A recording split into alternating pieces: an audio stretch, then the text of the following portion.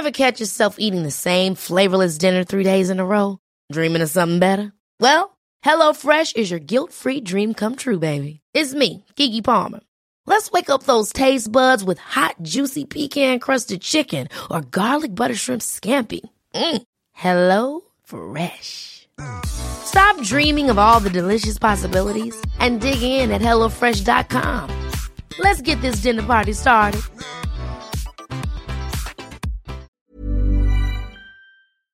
This week's guest is Renée Slegers, head coach at FC Rosengård in the Damallsvenskan.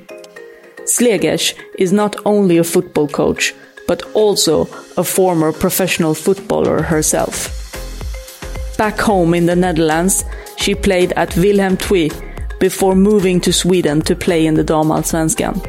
Playing in the Swedish top flight, she has represented Djurgårdens IF and Linköping FC. With the latter, she won the league title in 2016 before retiring. By then, she had also earned 55 caps with the Netherlands senior national team. Slegers went on to coaching and has been in charge of the Swedish youth national team U23, such as Swedish club Limhamn Bunkeflo and now FC Rosengård. In this episode, she talks about growing up in the Netherlands, how she looks at herself as a coach, and what football she aims for her team to play. You are listening to Their Pitch, and this is the Renée Slegers episode.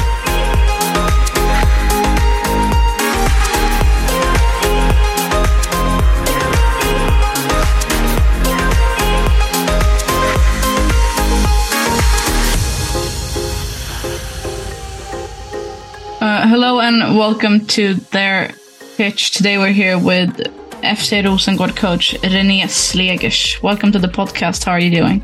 Thank you. I'm good. Thank you. How are you? I'm doing great, thank you. It's a bit cold where I'm at, so maybe you can tell us where you're at right now. Spain, Marbella. We're on a training camp. So I'm not complaining about the weather, at least. Otherwise, I'm Dutch, so I like to complain about the other stuff. But the weather is fine. In that way, maybe Swedish and Dutch people are similar. They like to complain about the weather. We find each other. Yeah. Renée, give me a crash course on how to pronounce your full name, please. I say Renée Slegers. That's how I always pronounced it in my life, as long as I was living in the Netherlands. Yeah. I can't really change it, so I still say it. And when I have to go and I buy food, and they ask me my name, so when I have to come and pick it up, I usually say another name because no one can write this name down when I say it in my way. So I just find another name. Do you have a specific name that you use? No, often it's Maya, my partner. Sometimes I go crazy and do something else. It's fun. Yeah, I agree. I've had, when I moved to the US, which is to me completely, you're going to think I'm crazy or that the other people are crazy, but I had people actually ask me, how do you spell your name? I'd say I have a pretty easy name, being Amanda. I think that's Amanda pretty easy. Is quite global, right? Universal name, I would say. You would think. Yeah. But not where I ended up. So, yeah, it is what it is. Difficult names on both of us, apparently. Yeah. But if that's the most complicated thing in our lives, then I think we're okay. That's true. That's some wise words. Oh, already I gave all my wisdoms away and I have nothing to give. And we do have a quote from somebody who knows you very well, and you're going to have to guess who it is. So I will read it to you, and then you can guess. And it goes, Renée was a player I liked to have in front of me when we played in Linköping together. She always wanted the ball and was incredibly skilled. She also had a high work capacity and was really good at positioning herself. And that's part of what made her reliable also in the defensive, which in my opinion made her complete as a player. She knows the game and is liked as a person, so it doesn't surprise me that she's a coach today. We're now competitors, both having retired, but with different roles on the side of the pitch. But of course, even if we're in different clubs now, I want her to succeed. Who do you think that could be? Ooh, so someone I play with in Linköping, someone who's retired, someone who's still working. I'm guessing then in Damallsvenskan. Maybe I'm guessing then Linköping. Okay, I'll start my first guess. Is it Lotta Rolin? Yeah, that's actually correct. That's a good guess. So fun to hear. Yeah. Have you guys been in contact much after your playing years, or was this a complete surprise? No, not so much, but sometimes I have some time to visit Linköping, or when we play against them, I think last time we had a coffee on the stands. I don't know why. It was a day after or something. So we had a nice little chat. So it was really nice to catch up. Yeah. But otherwise, we are not in touch that much. So then it's nice to hear that person say some nice things about you, no? Yeah, it's fun to hear. Lotta was nice to play with as well. We didn't play together for such a long time, I think. She retired while I was playing there. She ended her career, I think. Yeah, it's really nice to hear. Yeah, brings up some memories. Speaking about playing career, you had a long one representing, different clubs and also the national team. How come you decided to take your footballing career to Sweden? I played in the Netherlands.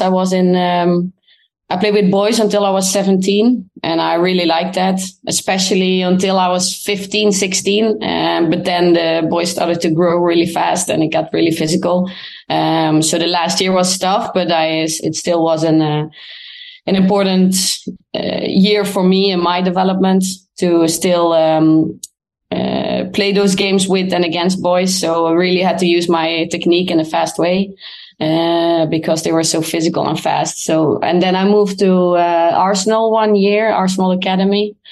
And then they started a professional league in the Netherlands. There was no professional league until then. And then I started to play in Willem II, in that highest league. And there was not so many teams. I think we were only 6 or 8 teams in the league. And then after 3.5 years, I played so many times against the same teams and the same players. I wanted to take the next step and develop. I was in the first national team as well, but struggled a little bit with how can I get the most out of myself. I think first when I was 23, I started to find my identity as a player. So until then, I was struggling a lot. And I felt I have to get out of my comfort zone, go somewhere else and see if I can develop somewhere else. And then the Swedish league was one of the top leagues in Europe. I think I came to Stockholm, Djurgården in 2011. And together with the Bundesliga, the strongest league in Europe. So, that's why I took the step. And had some other player, Kirsten van der Ven, she was playing in Tyresö, and visited her in Stockholm and went on a trial actually with Djurgården and got a contract. Yeah, and you did mention, playing these same teams after a couple of years. Did it ever get boring, like playing those teams, or did you get tired of it? Was that part of making the decision, or was it also that you wanted a tougher challenge? Yeah, no, I never got bored of playing football, so I never got tired of it. But it was, I felt it was about my development. I felt like if I want to make the next step, I have to get away from here, do something else, and see if I can find a more challenging environment. And making the step to Sweden, there was top players, but also the way of training. There was more sessions, and there was strength training, which we hardly did in the Netherlands. So also wanted to become stronger physically. So there was another culture, I think, coming to Sweden. So and actually took quite some steps, even though I got injured in my first year in Djurgården. But it's been a good time for me coming to Sweden. And then you left Djurgården and you went straight to Linköping. Yeah, I left Djurgården. So we relegated from the league in 2012 with Djurgården. And then I was on my way back to the Netherlands, had some contacts with clubs there. So I packed my bag and was at home for Christmas and brought all my stuff back to the Netherlands. And then Martin Vargen called me. I think, it was around Christmas, and said he was building something in Linköping and he wanted me to be a part of it. And then I took all my stuff again and I went back to Sweden. How was it did you like almost sign with the club in the Netherlands, or was it like a quick change of directions for you? No, I hadn't signed anything yet. I was just in contact with, I think, 2 or 3 clubs, but nothing. We didn't get so far yet. So when he called, I was really happy, and I wanted to stay in Sweden. So I wasn't done yet. I didn't want to go back to the Dutch league. So I was really happy when I got the call. And you guys won the league title, SM Guld, as we say in Sweden. Yeah. How was that to experience as a player? Yeah, fantastic. I came 2013 to Linköping, and we won SM Guld 2016. So I had been there. It was the 4th season, and many players came new to the team 2013. And I think Martin and Anders, they built a really interesting squad with a lot of young players, with a lot of determination. I think I have never asked them what was their way of building the team, but I'm quite sure that I think determination in players and personalities was one of the characteristics they were looking for. There was so much ambition, young players with a lot of ambition. So Magdalena Eriksson, Jonna Andersson, Fridolina Rolf, Pernilla Harder had just come before that. Stina Blackstenius. There was a lot. Emilia Larsson, that is in my team now. Tove Almqvist. So there was a lot of ambition, young players with a lot of talent. So I think, and then, it took us 4 years, but then in the 4th year, we won the league. And you're mentioning some players, Fridolina Rolf, those people make the world-class teams right now, and they were raised in kind of like in the Linköping football philosophy. Is that something that you've kind of like, are you thinking anything about maybe the philosophy that you had there now? Are you taking that with you as a coach at all? I think a big part of it, I don't know how much philosophy made so many players go far. I think more the philosophy of recruitment, like I'm saying, like what players did we bring in? This determination created a really good training environment with players that just wanted to become better every day. But what I'm bringing with me, that's one of the things, like how to build a team. What do you want in a team? And I think Martin and Anders for me have been the first coaches that made me understand the whole picture of football. So not just my role on the pitch, or you can play this pass forward, or you can take your touch like this, but they really made me understand the consequences of actions. So that's what I learned a lot from them. And if we look a little bit just at the national team, how was that for you to represent the Netherlands? Special. I was a little kid, and I only saw the men's national team. I didn't know if there was a women's national team.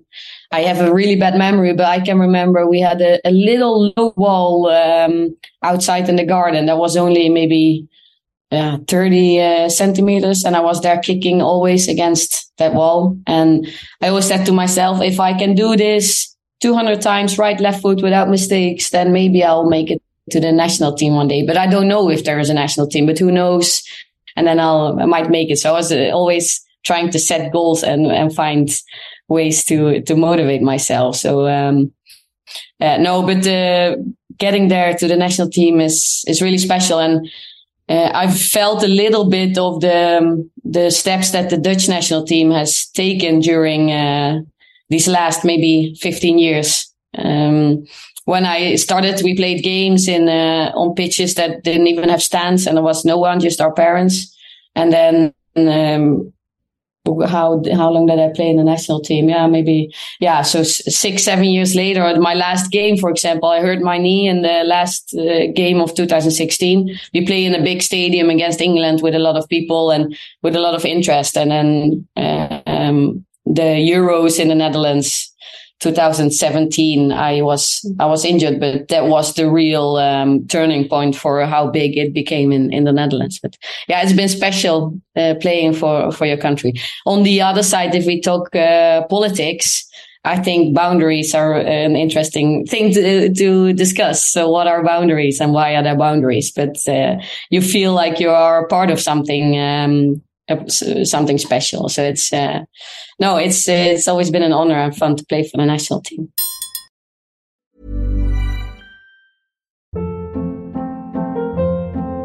Hold up. What was that? Boring. No flavor. That was as bad as those leftovers you ate all week. Keke Palmer here, and it's time to say hello to something fresh and guilt-free. Hello Fresh. Jazz up dinner with pecan-crusted chicken or garlic butter shrimp scampi. Now that's music to my mouth. Hello Fresh. Let's get this dinner party started. Discover all the delicious possibilities at hellofresh.com.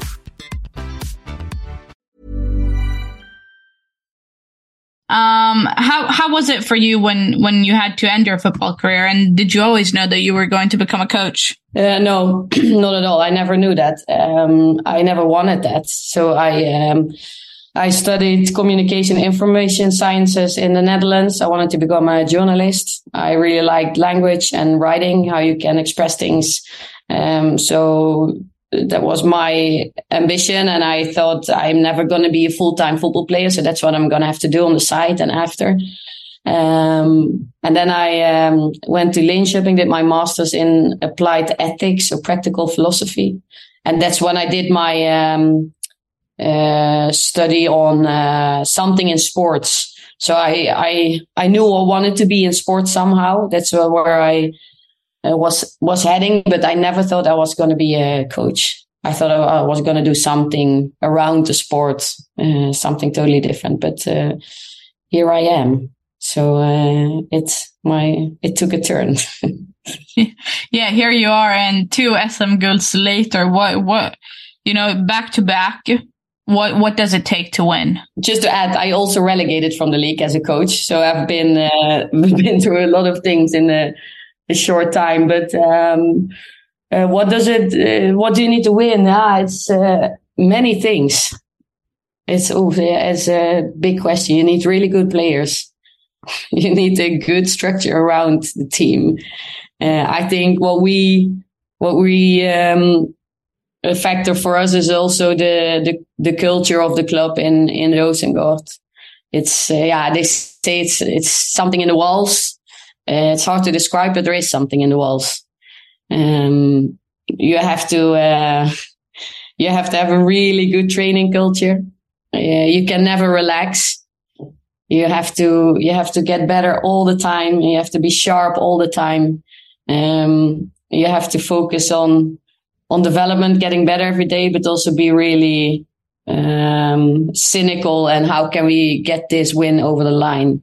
And I think, finding that combination, and I still haven't find the perfect balance, but that's some of many things that you need to become a champion. It's a big cocktail of many things that have to go the right way, and then you have some luck and some good things on the way, but there's also always bad luck. So I mean, it's always going to even out. I think we had a lot of challenges on the way, and how we bounced back from these challenges and how we just kept on thinking forward and finding solutions. I think us in the staff, but also the players. So, okay, Wittra, they score early in the game. We just played the playoffs against Brann. We went to Champions League, and then we have, it was between the playoffs, and then we have Wittra in between those games. They score an early goal. Pang. How can we come back from that? In the end, we win the game in the last minute from a corner. So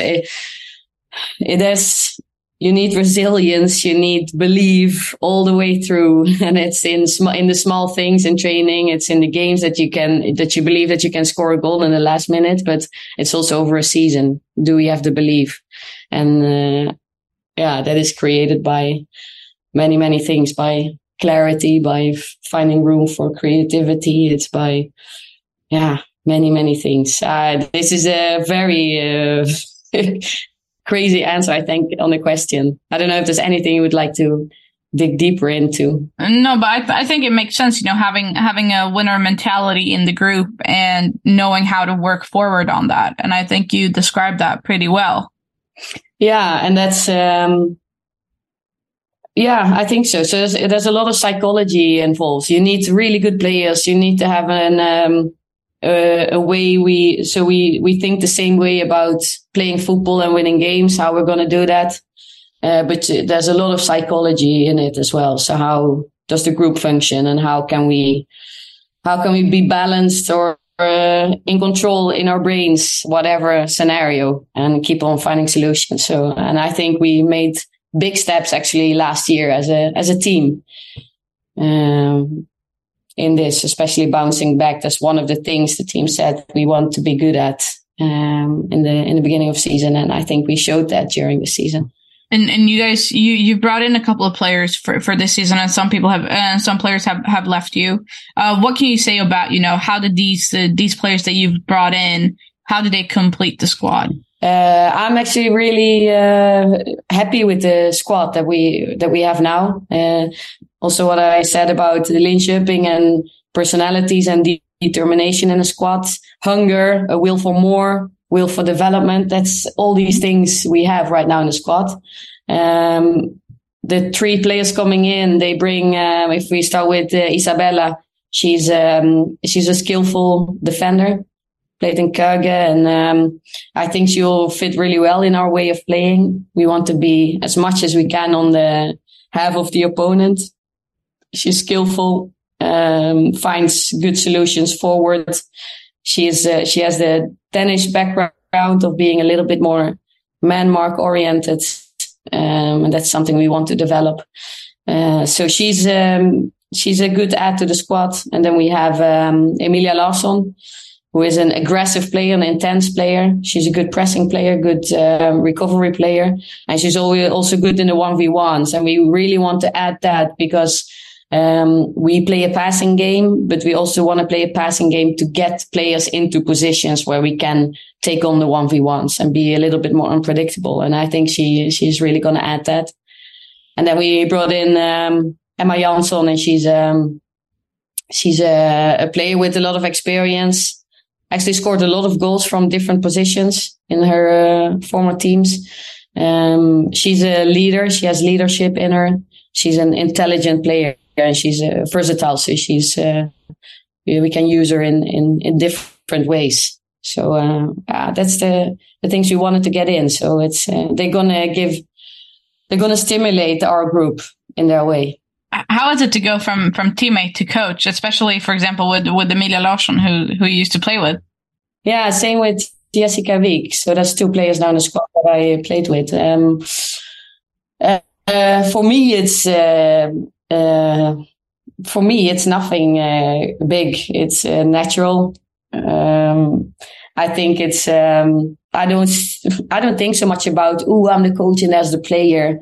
I just want to work together with them, and I know I'm the coach and I'm making the decisions and I'm trying to help them. But I think I want to work together with them. So for me, it's not no biggie. It's I maybe on the. Beforehand, I was thinking about what would that be like to become the coach of a player that I played with. But actually, when it becomes reality, I think it goes really natural. So it's nothing I'm thinking about really.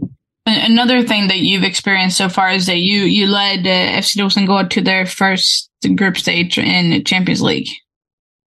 How was that Champions League experience for you guys, and what did you learn from that run? Because you guys did play against Bayern Munich, Benfica, and Barcelona. Mm-hmm. Yeah, it was almost the toughest draw you could get, maybe. But I think there's so many good teams right now. Women's football goes so fast. So we were really excited. We were so happy we got there where we wanted to be. Now we've played the 6 games. 0 points, so it's a disappointment. It's but we tried to find the right, or it took a while for us to find the right, the fair analysis of what we did, and we had to have some distance to it to see what we did and what happened, because you know what it's like. There's a lot of feelings, and it's no excuse, but it was the end of season. So it was a special situation to go into such a big tournament when there is some mental and physical fatigue, and there is some, like, you know what it's like, that you can get some friction in group dynamics in the end of seasons. You're mentally tired, so you have a harder time handling thoughts and feelings, focusing on the right things. So, but now with some distance, still the disappointment, and still we think we should have done better, could have done better. But there's also a reality of European top teams becoming really good, really fast. Yeah. So how are we in Sweden going to relate to that reality? Yeah. Do you think it's a disadvantage for the fact that, it's Champions League is at the end of your season and at the beginning of others? Yeah, definitely. So, and we were never going to know, but what will look like if we are fresh, and also if we have the strongest team on the pitch that we could get. We had some players away with injuries. So, but definitely I am one of those that thinks that we should play the Swedish league like we do in Europe, not for ourselves, not from an ego perspective or Rosengård perspective, but for Swedish football. I think to give ourselves a better chance to compete in Europe. Yeah. If we shift focus a little bit to the future, what do you think the future looks like for, Swedish clubs? Let's just say like out in Europe, for example. We'll see if it only will be Champions League, or in the near future we'll have a Europa League maybe. But the Swedish teams should still be competing in Europe. But I think we're maybe going somewhere in the direction of where the Swedish men's football is. But hopefully we can slow that process down as much as we can. Can you see some similarities also with like the Dutch league on the men's side of it, kind of becoming a developmental league and then selling the players to bigger clubs? Yeah, and that's what we already see. So the landscape has changed a lot.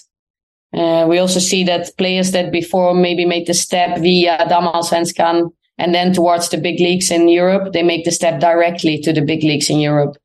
We see more and more the big teams in England, for example. They see talents, they contract them, and they go on loan. So the market has changed quite a lot. So it's already happening, I think. But yeah, maybe it's that's a big strategic question. But what will be our role, Sweden's role in this landscape?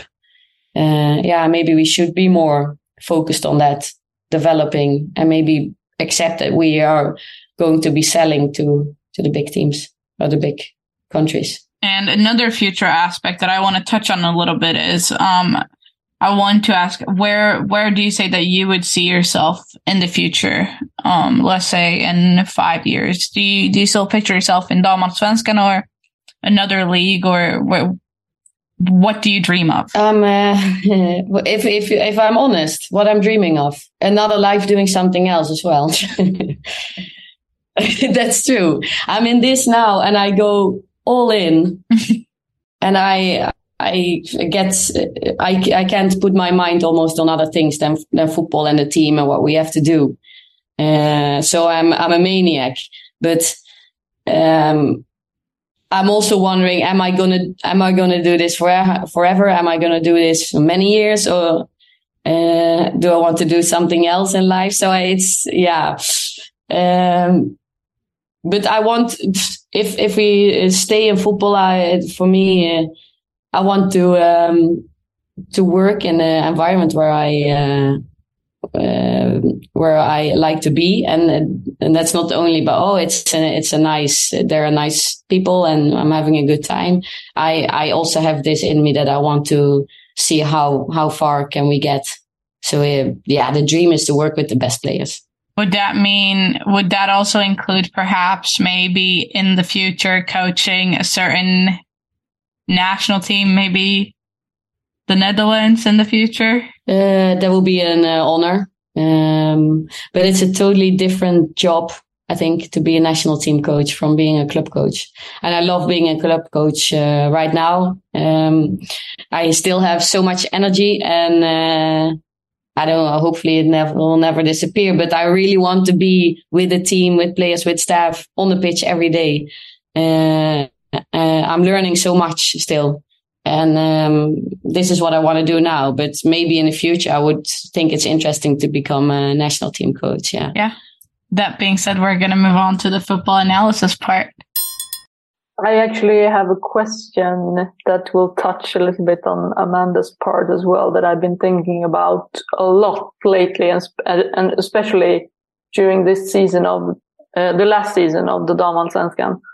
And that's about resources as a coach, to be able, because we talk a lot about resources and facilities and tools for players to play 100% of their abilities, and to not get injured, and to just feel good, and to be able to play football full time. But the fact is that if we're going to be realistic about this, then being a coach with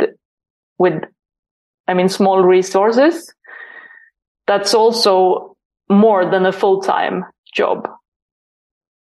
So what is your take on that as a coach? Because to me, what I see is coaches in the Damallsvenskan at the moment that they plan the training sessions, they evaluate the training sessions, they have to speak to players about everything in life. You have to do analysis of your opponents. You have to do post-match analysis. You have to have individual development of players and stuff like that. And that to me seems like a hard thing. What's your take on that? That was a long question, but yeah, but I think it's an interesting question because when I was in LB Nolgu, there was nothing, and we had I had an assistant coach who was not full time, and then there was a guy that did some massage on the players sometimes after trainings, a couple of days a week, and then there was the kit manager that did the laundry. He was there every day, but that was it. That was all the people working around the team.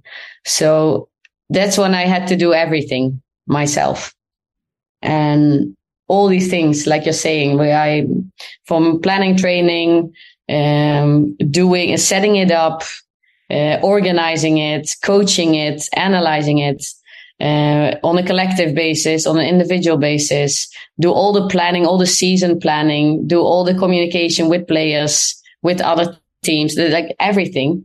And that's when you see I think the quality of what you're doing becomes, it gets harmed. I wasn't spot on everything I was doing.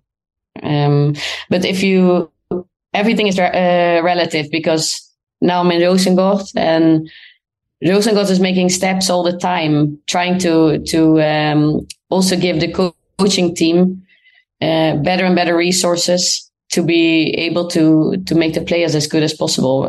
Just the thing that we talked about today, we have a physical coach now full time on the team, and that makes such a difference for us, that he does all this, the planning, the preparing, the analyzing from a physical perspective in our periodization and in our games and training. So it gives us so much more space to focus on the actual football and leadership.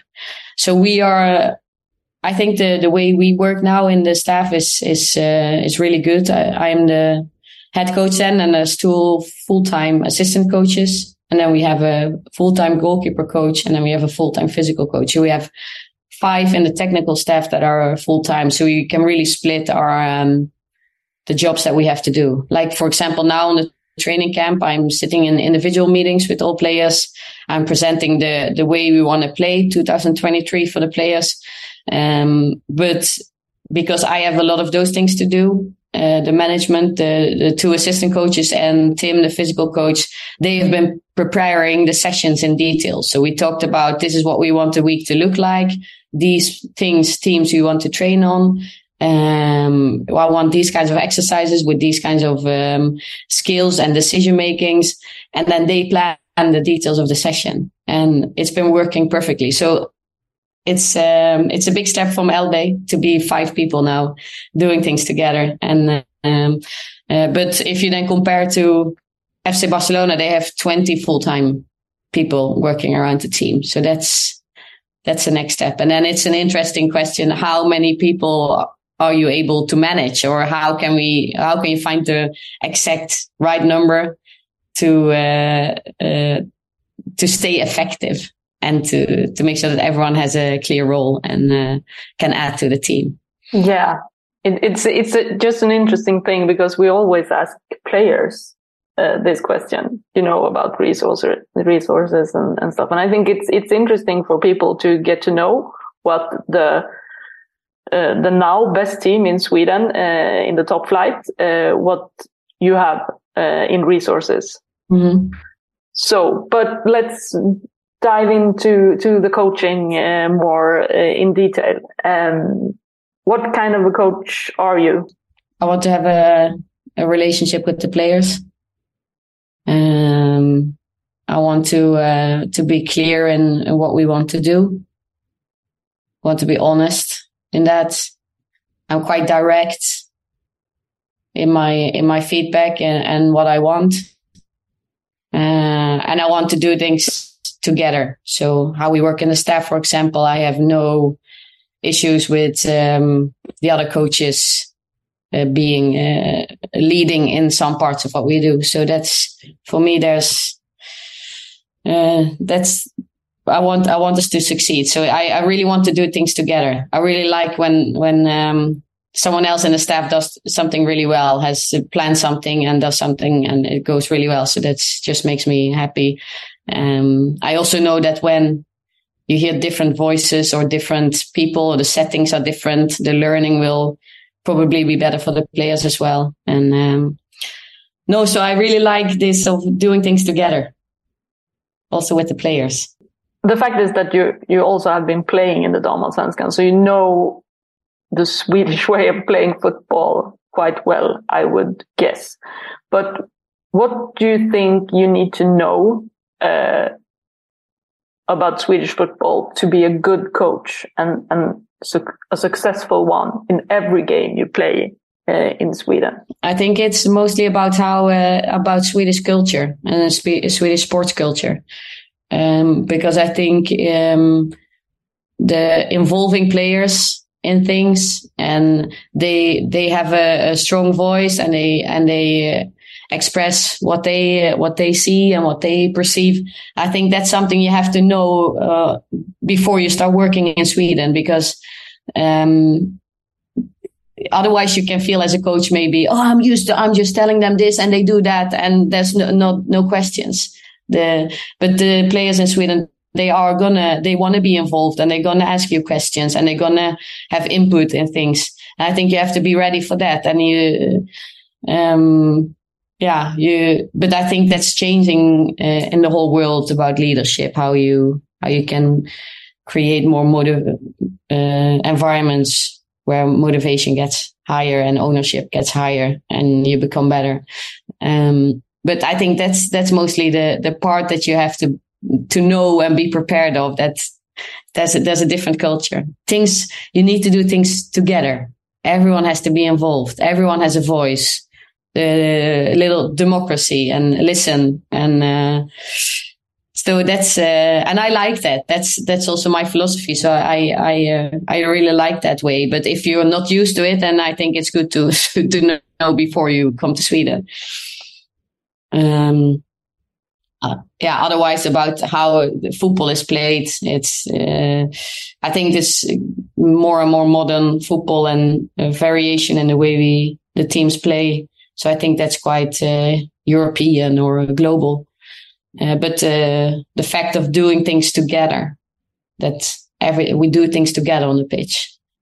It's less built on someone does something on their own, but we do things together. And speaking of that, then, how do you think a coach can get the absolute best out of a squad and the abilities of all the players? Because we can see this happening right now around Europe, that the discussion is about you have big squads in the top teams, and Rosengård is also a top team.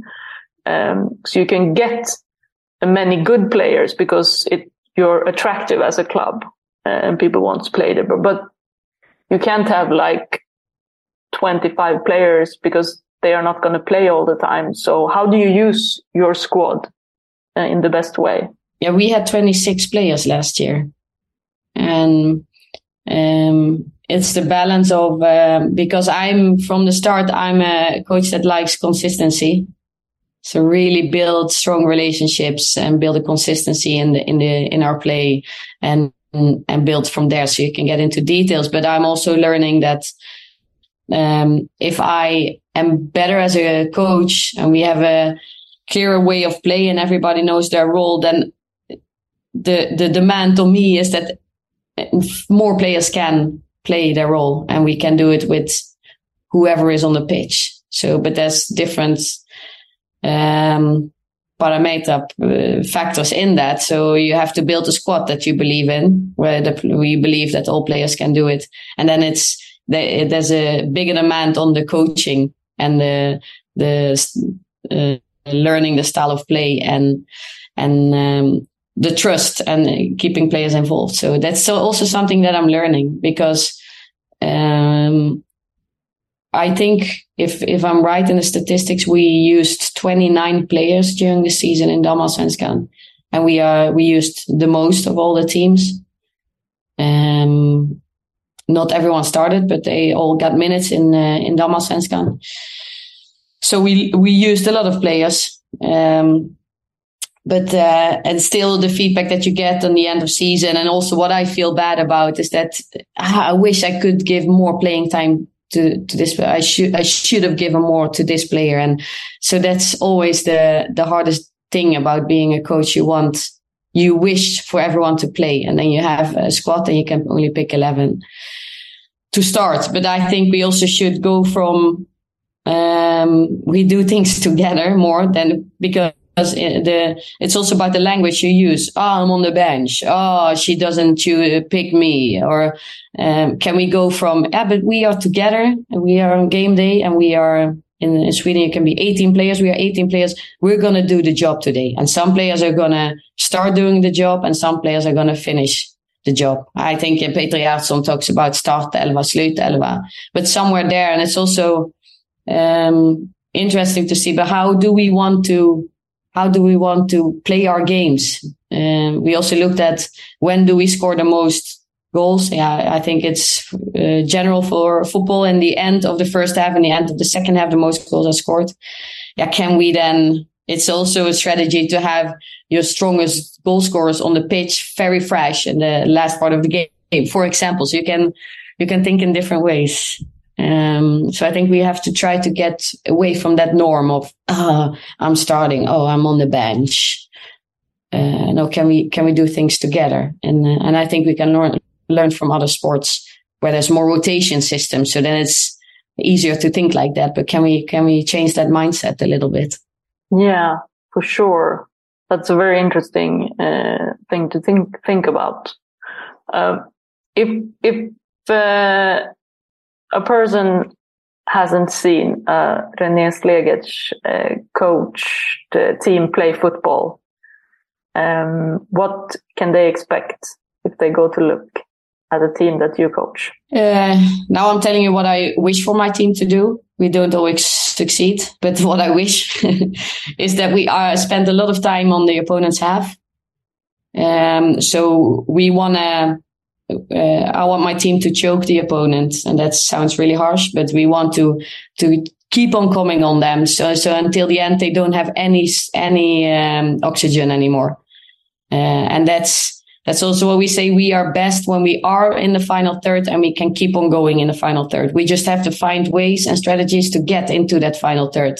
And sometimes we use numbers and positioning to play through down the grass to get into the final third. And sometimes we are a little bit more cynical because we see there's a space and we can play the faster ball in, the chip in, or the longer ball in, and then we control it. And then from there, we take ourselves into the final third. But I want you to see that my team wants to be in the final third and wants to frame the goal. We want to be around the goal. If we lose it, we want to win it back again. And if we succeed in something, you see we are a team, you see the non-verbal behaviors, you see the high fives, you see us communicating, you see us go again, you see us supporting each other. So you see a team that wants to be in the final third, that is trying to take all the oxygen until the opponent cannot do anything anymore. Speaking of the way of playing football, which tactical aspect do you feel yourself that you have grown or learned the most about since you started coaching compared to playing? The whole game. So that's not like one specific phase of the game, but more how is everything connected to each other? How is everything is a part of something else? And everything goes into the next thing. And what we do here will mean something for when this or this or this would happen. So everything is connected to each other. So if I position myself here and I get the ball in front of me and I try, then it means something for our positioning on the pitch when we lose it, for example. So everything is connected. And it's also something we talk about more and more with the players now as well. But what is my information to you? What is my message to you? If I play you this pass, what am I telling you? So can we already think what's the next step for you? So we're not just giving each other things and you solve it and then we'll see. No, I already know what your next step is. So I'll play the pass this hard, or I'll play it on your left foot, or I'll play it in front of you, or I tell you directly you should bounce it back to me because then I have a new angle to play it for it. So that's, I think, what I didn't really get as a player. So how everything is connected. How everything is already the next step almost. And that's not something I understood when I was still playing, I think. We're going to continue on the game thing here, because how much in your work do you use football data or statistics to improve your team? We do use it. We use Instat, for example, to see statistics from our games. But also I'm looking at statistics from teams that we look at, perfect examples, so teams that we use as inspiration. What do they look like in the statistics? What do they do? So that's something we use. We use it in games in halftime. So we have someone coding the games and we have someone feedbacking us. So the second is one of the assistants. She feedbacks us in the break. This is what it looked like statistically. And that's then things that we think are important for our way of play and for our way to succeed and win the game. But now this year we have an even clearer vision of what do we need and what do we want to go for every game statistically to have higher chances or higher tendency to win the game. And that's the percentage of possession, the amount of shots on target, the expected goals, and the actual goals we score. So we have something we want to go for every game, a number. And then we're going to evaluate, and then we'll show the players like this is what we wanted to go for and this is what we actually did. So we use that because I think we are never done with that. But can we pinpoint those things of the game, those statistics that are in our way of playing important to succeed with in a game, which will hopefully then also bring us wins. Then the last question from me. Apart from winning a game, what makes you satisfied with your team's performance when going off the pitch? Yeah, when we play the way I just said, can we be that team spending a lot of time in the offensive half? And I would be very happy that if that the crowd has seen a team that works together, when they see that we are connected and we always support each other on the pitch. We work really hard, and I think somewhere, that will make the crowd proud. And so can we play this game being on offensive half? Can we be a team, and can we work really, really hard? That's a great way to end this section and jump into the listeners' questions. Derek Burt wants to know, how was it to play with Pernille Harder? Yeah, fantastic. It was maybe even more impressive to train with Pernille Harder, because she's such she's a competitor. So that's what you felt in games. But the way she was determined to become better every day, the way she concentrated, and she was concentrated in everything we did in training, the way she took help from experts around that could help her become better, the way she analyzed, evaluated herself, that was very inspiring. And I think I've never seen something similar around me. She's outstanding. So it's and then of course it was fun to play with her. Definitely.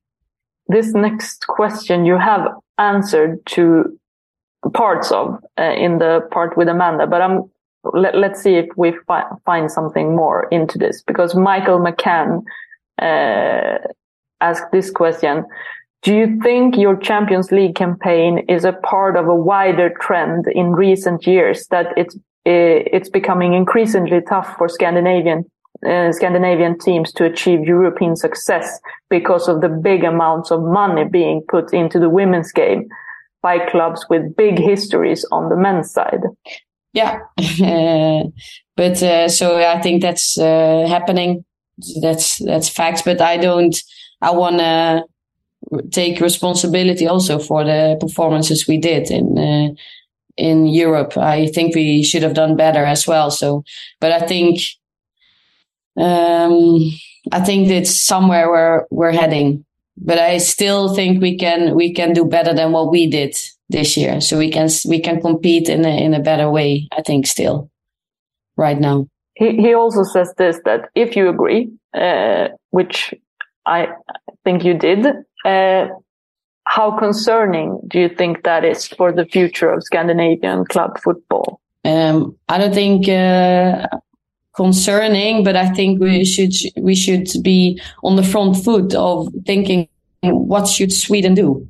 What should we do to have a important part still in European women's football? So how do we educate our players? How do we build our clubs?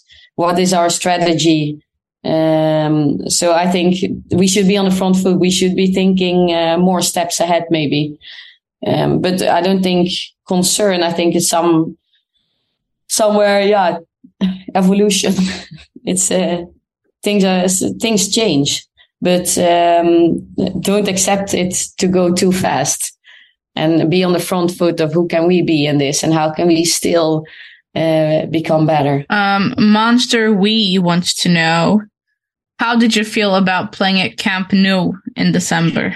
Yeah, there's so much history in Camp Nou. It's such a special place. I had never been there, so I've never been at the stadium, never seen any games there. So it's for me, as coming from the Netherlands, Johan Cruyff and his influence on Barcelona football and everything that was built there. And I was reading a book, Simon Cooper wrote a very interesting book about Barcelona, and it was very impressive. But the fact that you're there and coaching a game, you're just coaching the game like every other game.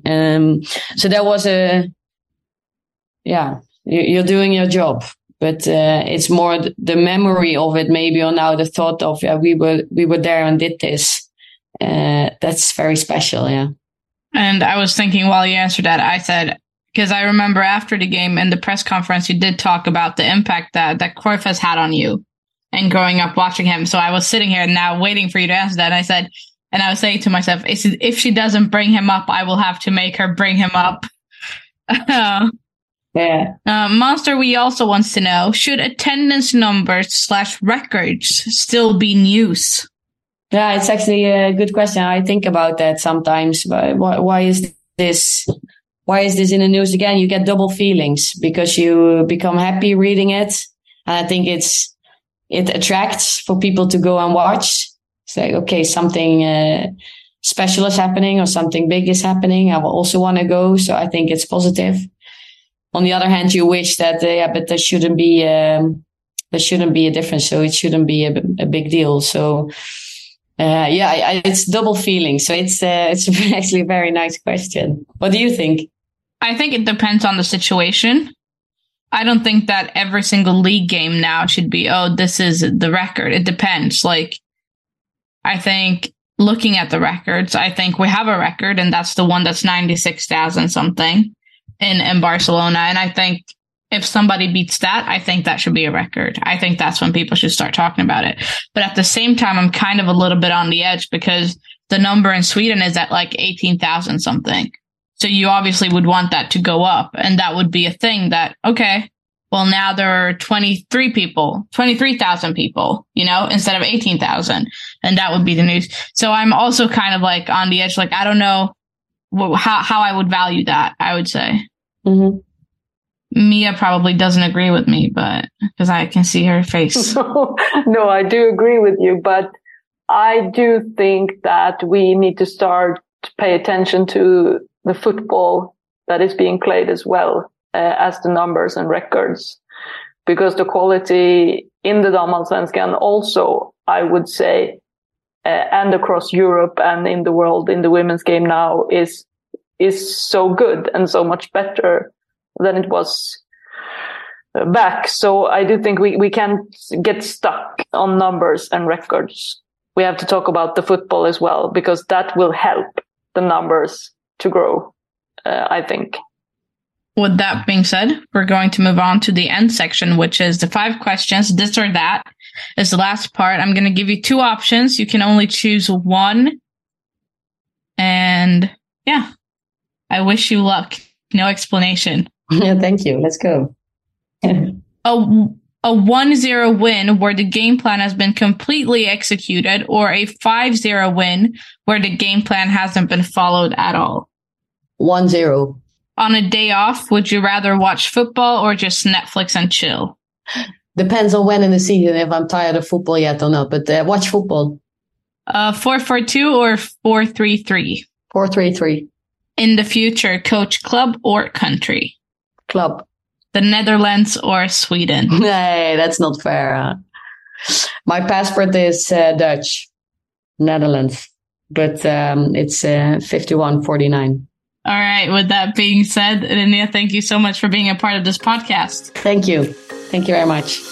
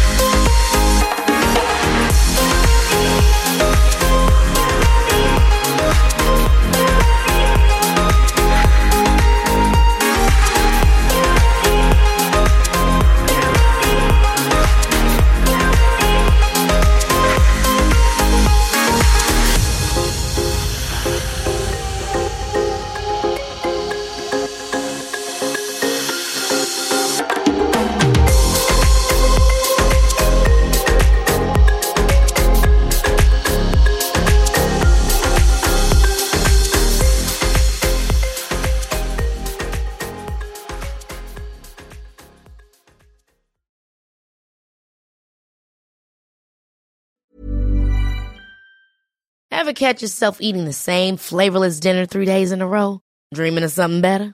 Well, HelloFresh is your guilt-free dream come true, baby. It's me, Keke Palmer. Let's wake up those taste buds with hot, juicy pecan-crusted chicken or garlic butter shrimp scampi. Hello Fresh. Stop dreaming of all the delicious possibilities and dig in at HelloFresh.com. Let's get this dinner party started.